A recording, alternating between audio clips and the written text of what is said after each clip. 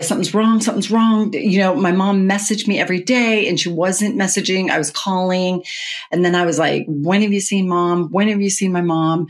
Everybody get over there. And she did. She had passed away peacefully in her sleep in her chair. It's actually, this was the third significant loss in 14 months. But in between that, I had lost friends, children.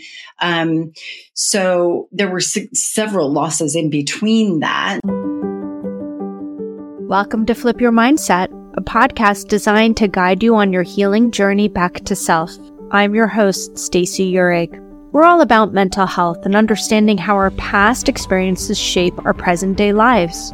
Join me as we unravel the impact of unresolved traumas, share stories of triumph, and gain insights from experts.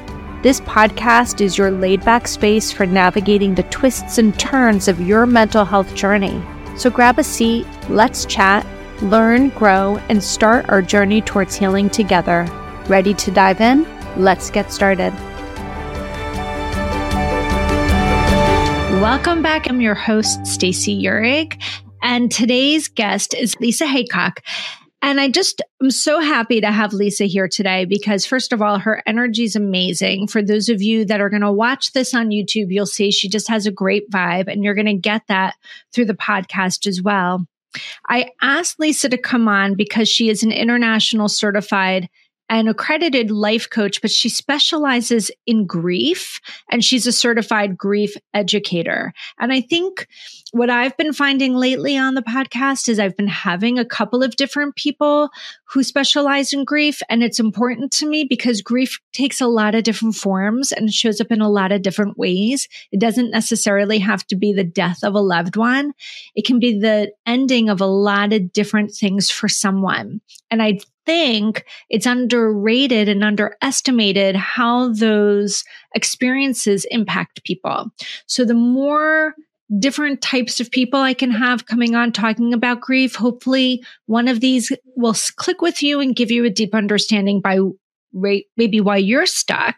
She's also a keynote speaker, and she has her own podcast called Because We Love.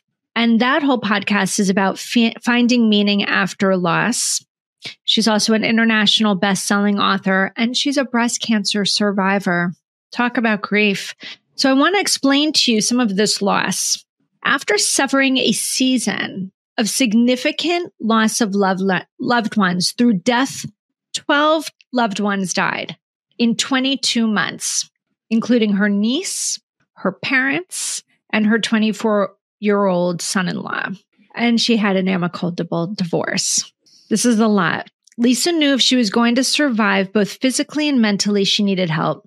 Seeking different modalities, she was able to create a life of purpose, and now she helps others do the same. Hi, Lisa. How are you? Hi, I'm good. It's good to see you again because you were on my show. So this is great. That's right.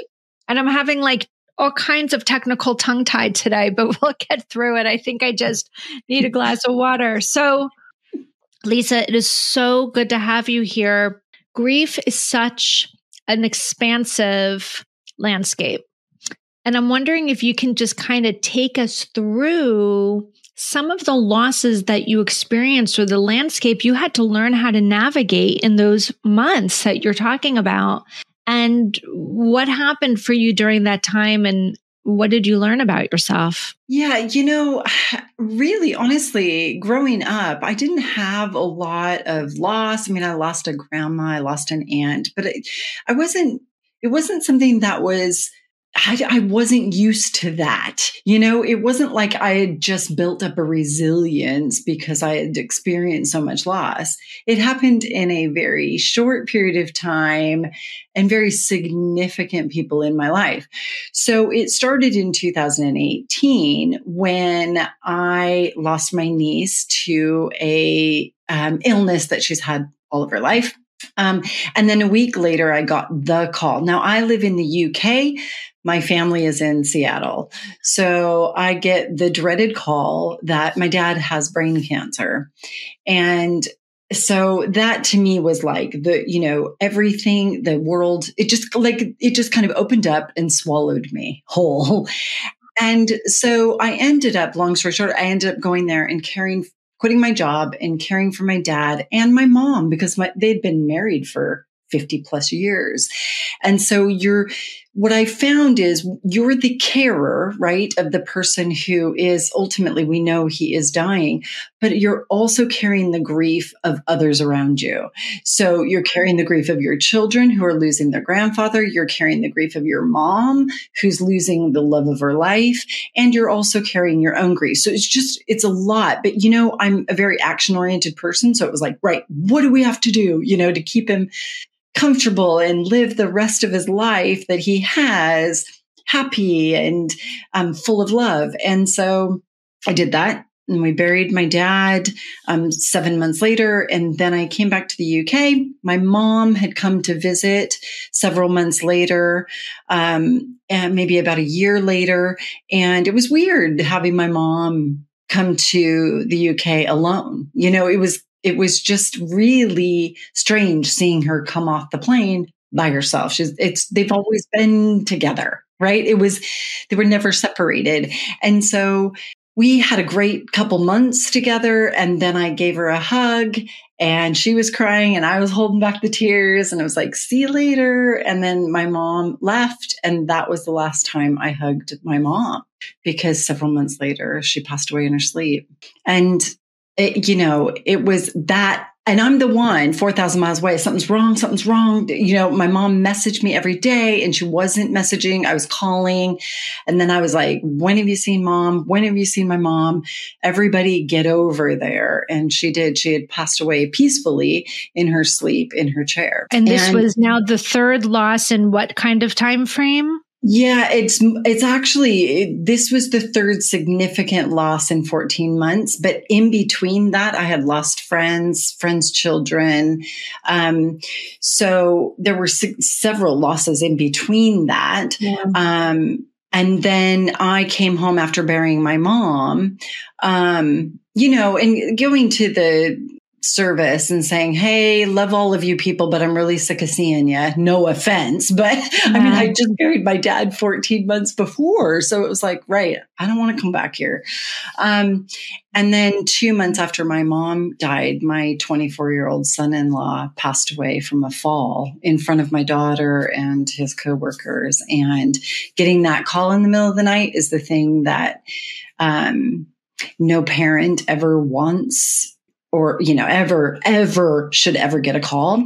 And it was the worst because he was my only son. I've known they were together forever, but then I lost a part of my daughter too, because they were just absolute soulmates, and again, and then in between all of that, it's just losing friends and family, like I said. So within those 22 months is when I lost all those people. Now, how do you keep going with that? I mean, honestly, Stacey, it was just grab anything and everything to keep me moving forward. And what did that look like, grabbing whatever you could?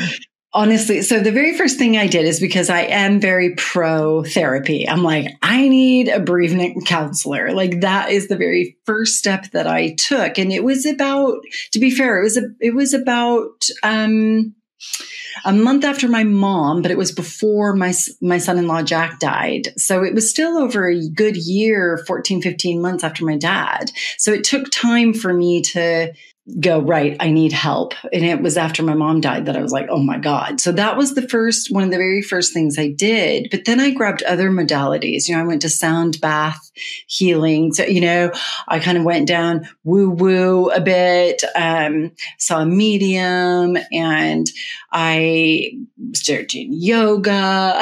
And I did as many things as I possibly felt like I could at that time. And can I ask you a question? What were you trying to accomplish by doing each one of these things? What was it that you were trying to move through? And I want to get really discreet on this, that you were seeking out yoga and sound baths and some of these other modalities.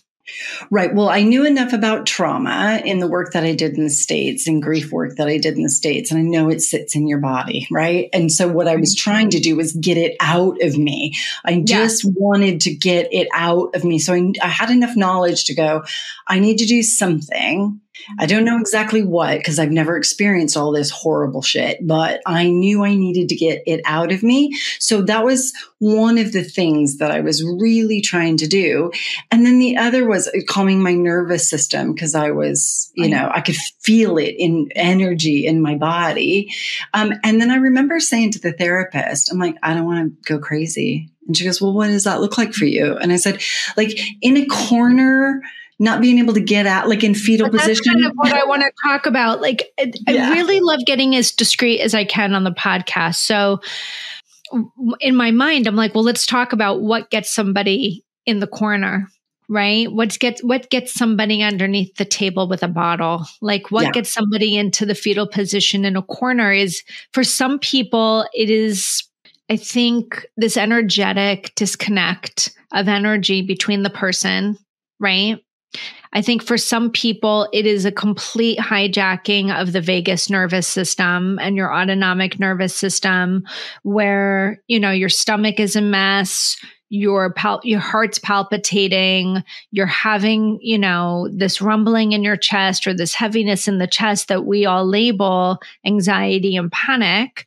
For some people, when they can't get out of that state, then they drop down into what's called a dorsal vagal state, right? When we're seeing things like fatigue and lethargy and lack of motivation and lack of desire, which really can be labeled as depression. So, there are a lot of people that are trying to, I'm going to put in quotes, run away from these sensations or these experiences. So what was it that you were experiencing somatically that you were like, I just I got to find a way to get rid of this? Yeah. I mean, I did feel it in my body. Obviously, lack of sleep was one of them. So you can either sleep a lot or not at all. And I was having that lack of sleep. When the phone would ring, that was it. I was in it. I was in that panic trauma state, because when the phone rang for those 2 years, it was always hideous. And so that was a big thing for me. It's a really good thing to talk about because, call it whatever you want. I'm not a doctor. I can't diagnose anything, but it sounds very PTSD-like in the sense where like something's happening and it's, we call it a trigger, but really what's happening is immediately you have a thought of, here we go again. Yep. Someone's going to have died. Your mind and your body are so deeply connected that now it's an alarm of emergency and threat to connection, and also emergency and threat of we're going to feel a lot of discomfort again. And so it starts to engage, and now you're just back into that. And I've had that. I still suffer from that in a very particular, very acute situation where if I see a particular email from a particular organization, it's like a match is struck inside my system, and it's like a zing or like a lightning bolt that goes and all of a sudden my entire vagus nerve is shut. My stomach gets very weak and rumbly. My chest starts to go. I start to perspire.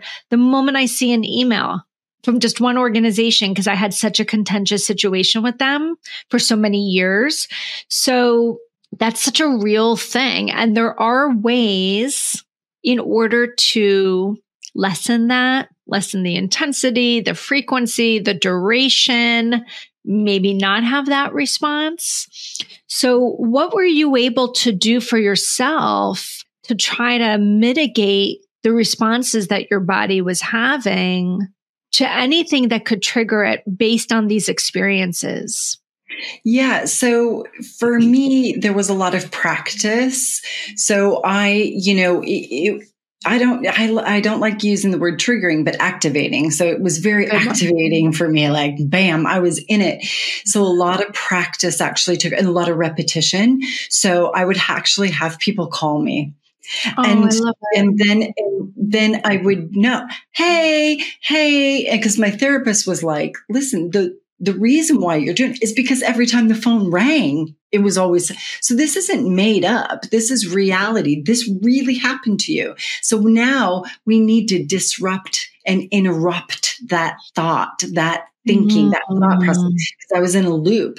So I knew enough. I needed to disrupt this. So the way I did it, honestly, was practice. That was just one of the things that I did. And people would call me. I'd have my girls call me and just, hey, how's it going? How's it going? But if anybody called me and was kind of had that voice that something was wrong, I went, what's the matter? What's the matter? And over a period of time, it has just lessened because I'm not actually receiving those calls. So it doesn't take me into that activated state. So that was just one of the things I did. I'd like to sit on that for a second though, because I think it's powerful because it's simple, but it's profound. I always tell people the goal of working with a coach or working with a therapist or whoever you're working with to try to heal whatever wound you have, the goal is to never be activated, to your point. The goal is to not, peace does not mean the shit doesn't hit the fan. Yeah. Peace does not mean that you get yourself into a box and can't be activated. Yes. Peace means that when the situation occurs that normally activates me, that my response will be diminished, right? So what does that look like? That means if the intensity is normally a 10 out of 10, we're looking for something much lower than that. If it normally would last a really long time, we're trying to shorten that duration. If it happened every single time somebody called, we want it to happen not every single time. Right? And you're really retraining and reprogramming your mind and your body's response to a fear of threat. It is a brilliant, brilliant practice that you came up with. And I hope that somebody that's listening that maybe has been having a similar activation or a similar response or a similar trigger can take that as a good tip. Is really smart. Yeah, I think it is literally about practice. Like you said, retraining your brain, retraining the body's response to, oh my God, someone's died. There's something horrible on the other line, And I think that that's the point because people need to understand there is a linear system that happens, right? So it's a very typical coaching model. It's called circumstance, thoughts, feelings, actions, outcomes, right? And there's this little sliver that's never really talked about, but it's, I think, the most profound part, which is between circumstance and thought, which is the beliefs, right? It's a whole layer. It's like this myelin sheath. It's invisible, but it affects everything. So circumstances, the phone rings for you. For me, it's the circumstance of I see an email in my inbox from a particular organization. Even just hearing the phone ring or seeing the email starts to activate, right? And the belief, your thought can never come from anything other than a belief. So in a split second, a belief gets engaged. And for you, perhaps that belief is when my phone rings, something traumatic is going to be shared with me. For me, it's when I see that person has emailed me or that organization has emailed me, they're about to shame me, right? I'm about to be shamed. But it's not necessarily a truth. It's just a belief. And now your thought is, this is not going to be good. My thought is, this is not going to be good. And the feeling is panic and fear and worry and concern and helplessness and powerlessness in like a split second. The reaction is our vagus nerve gets hijacked and now we're having this panic attack. And the outcome is how we're going to receive. We're going to be cautious to answer the phone. We're going to be cautious to open that email. Maybe we don't answer the phone. Maybe we don't open that email, right? And I just said to my husband like 2 days ago, I said, guess what? He goes, what? I said, I opened the email. Now, these are not emails I can ignore because sometimes I don't open them. And sometimes we're both on it. And I say, you have to look at that. I'm not doing it this time. But I said, I opened the email and guess what? He's like, what? I'm like, I didn't even have a response in my system. And that feels like empowerment. Yes. And that's when you know that there's this healing, there's this strength, this resilience, like whatever you're doing is working. Because that's the evidence. And that's how I felt. It was like, oh my God, okay, this evidence now, every time I answer the phone, it's not all traumatic. Okay, there's evidence that actually, remember, Lisa, before 2018, you answered the phone and it wasn't these problems. So like it like just, again, like you said, reprograms, but then my whole system, my brain, my thoughts, my feelings, everything followed to, okay, we're good. We're safe. This is okay. You're safe here. And I think that that's the language that's so important, because I know what I ended up doing, and it sounds like you did something similar, is in your case, you could kind of have people calling you and know it wasn't going to be bad, right? I didn't have that kind of ability on my end. But when I would get an email from this organization and it wasn't something that was shaming me or making me feel that particular way, I would then say to myself, that was a pleasant email. Not every single email that comes from this kind of organization has to be bad. Good communication is available to me. And I would keep telling myself, because remember, the core belief was they're going to do something to make me feel bad. And I had to start to reframe that core belief. And I would say things to myself in my head, like, good communication from these organizations are available to me. Good communications are available to me. And I think there's a little bit of like law of attraction in there too. Yes, that's right. I think that in the energy that goes out, because that's what you have to do, right? Like I would just be like, I'm safe. Everyone's safe. Right. And just keep, and that's what people need to understand. When I talk about a vagus nerve, there's a nerve that goes all throughout your body. It wanders. That's why it's called vagus. It goes from the base of your skull down around through the front of your throat, down into your chest, into all of your organs, in your abdomen, into your gut, around your heart, through your lungs.